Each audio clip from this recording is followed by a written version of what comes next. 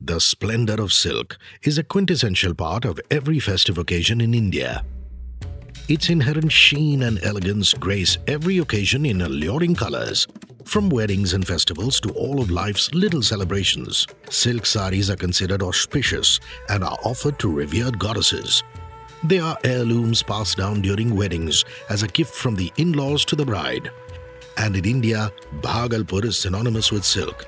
Situated on the eastern bank of the Ganga, this ancient town of Bihar has been a hub for silk production for over 2 centuries. It is known as the Silk City of India. Bhagalpuri silk is essentially Tussar, one of the 4 varieties of natural silk produced world over. It is best known for its unique texture, and India is one of its largest producers. This is a limited series podcast brought to you by Asian Paints Royale Play. Their latest collection, Tana Bana, is a range of wall textures inspired by India's rich heritage of handicrafts and weaves. We want to bring to you the beauty of these art forms, the stories of their origins, their color, their scent, and the euphonious sounds of the looms, all in the hope that someday these wall textures bring color to your life and home. My name is Rishi K, and you're listening to Tana Bana. And today, I bring you the story of Tussar.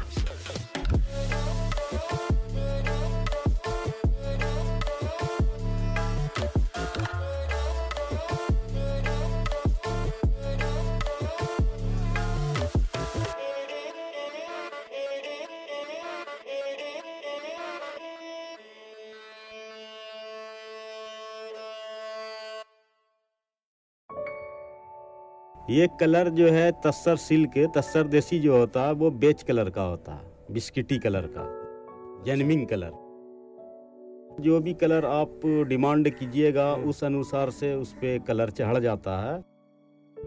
That's Shamim Ansari, a weaver who has been working with Tussar silk for the last 2 decades. We met Shamim in Puraini, a village that is an hour and a half's drive away from Bhagalpur. It is a village of weavers, and the sound of the loom is everywhere.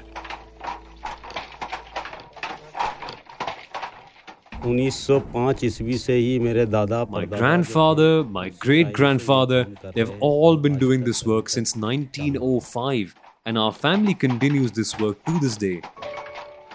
सबसे पहले धागा पहचानने के लिए सिखाते हैं। In the beginning, I was first taught to recognize the yarn and differentiate between cotton, silk, polyester, and mixed varieties. Lungi.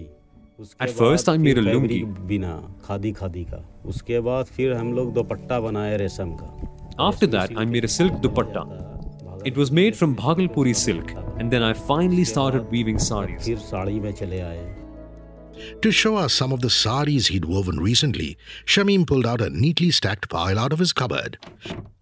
We saw a variety of hues, from blue, purple to red, green, and of course, the classic beige and golden brown. Each sari had distinct motifs of date palms, parrots, lotuses, drums, and bells. These are the hallmarks of the local design of Puraini. Some of the colorful ones even retained the natural golden brown along their borders. Tussar silk जो है ऐसे सूंघने से भी पता चल जाता है। The difference between Tussar silk and other silks is that it has a distinct whiff. You can simply recognize it by smelling it. That is the hallmark of the silk. Also, if you ever doubt the quality of silk, the other thing you can do is burn a small piece of it. It will give out a fragrance even when you set it on fire, and it will turn to ash. To understand the different varieties of silk found in India and where Tussar fits in the larger scheme of things, we spoke to Dr. Anjali Karolia, who is the director of the Institute of Fashion Technology and the former head of the Department of Clothing and Textiles at Maharaja Sayajirao University of Baroda. So basically in India, silk is basically of 2 types. Either it is cultivated or it is wild. And the cultivated one is what we call as the mulberry or the seri silk or the cultivated silk, which is the most common ones which we use, what you see in your Banarsi saris, your other silk materials that you have in your wardrobe. And the wild silk in India, luckily we've got 3 major kinds of wild silk that you find in India, which is Tussar. And Tussar has its own varieties too. Let's hear from Shamim. एक देखिए सबसे ज्यादा महीन होता तस्सर देसी. See, the finest one is Desi Tussar, that is made using yarn that is very fine. There is also Tussar Gicha, which is made out of a thick thread, and there is Katia Tussar, which is made using a yarn that is even thicker. See, another word, in fact, some people may be more familiar with the word kosa silk. This kosa is what they call as tussar. It's a Sanskrit word for tussar actually. And this particular silk, it's from the larva of or the species of the silkworm. It belongs to that moth genus, is basically Antheria. Then you have the eri silk, and the third one is the muga silk. Now, basically, these three that you have, these all three come under the wild silk categories. And when I say wild silk, it basically means that these cocoons or these silkworms, they feed in the jungles or in the forests, and so they live in the wild, and they feed upon these trees. The Terminalia, that is, the species of Arjuna, the tree, or the sal tree, so they'll feed on those, or even some food plants like your oak, jamun tree. For centuries together, India's forest-dwelling communities have reared silkworms to provide the raw material required for Tussar silk. Saraikela Kharswan is a district in Jharkhand known for its production of silk yarn, the way Bhagalpur is known for its saris. And here we met Jogen Munda, who has been rearing silkworms for 3 decades. The road to Jogen's village was a winding state highway flanked by sal and Arjuna trees. We saw several silkworm rearers out at work in the bright sun. At the entrance of Jogen's village, the names of its late inhabitants were etched on a large stone plaque. It is an ancient Adivasi custom that continues to this day. ये रेशम का खेती पूर्वजों से होते आ रहा है और ये हम लोगों का संस्कृति We have an ancestral relationship with silkworm rearing. It is a part of our culture. ये रेशम का खेती से हम लोगों का परिवार का It is also a vocation that earns us our livelihood. Apart from silkworm rearing, Jogen also grows vegetables and fruits. In his farm, we saw tomatoes, brinjals, guavas, and radish ripe for harvest. He grows some medicinal plants and herbs too. इसमें हमारा season के हिसाब से Silkworm rearing is a seasonal activity. We do it twice a year. प्रथम फसल में The first season is from July to August. The cocoons are ready for harvest by August. And the second season is between September to October or November. Transferring caterpillars into the Arjuna and Asan trees is the first step in the process of silkworm rearing. As the caterpillars feed rapidly on the trees, they rip a tree bare in a matter of a few days. During this process, silkworm rearers must ensure that the caterpillars never go hungry.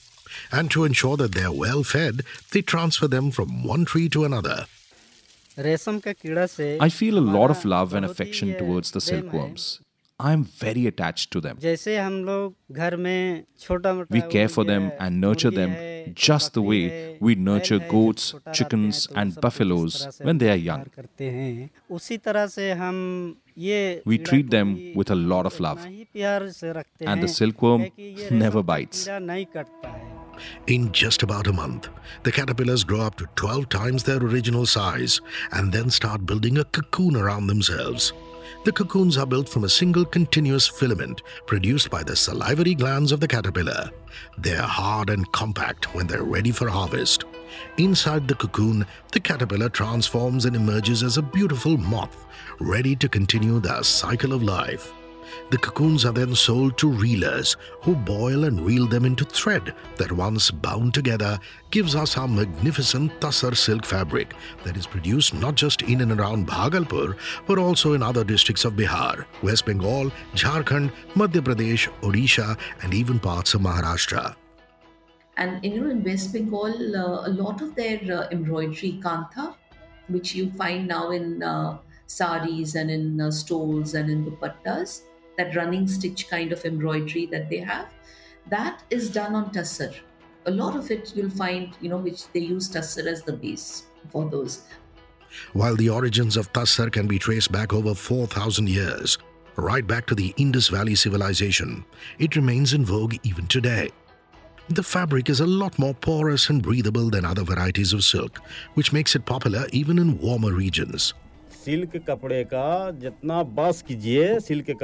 speciality of this silk, is that it will never lose its sheen. It doesn't matter how old the fabric is, it will always look new. The distinct texture and its rustic sheen of Tussar come from the silkworm being reared in the wild under natural conditions. And that is just one of nature's unique gifts to mankind, to be cherished, celebrated and preserved with care for generations to come.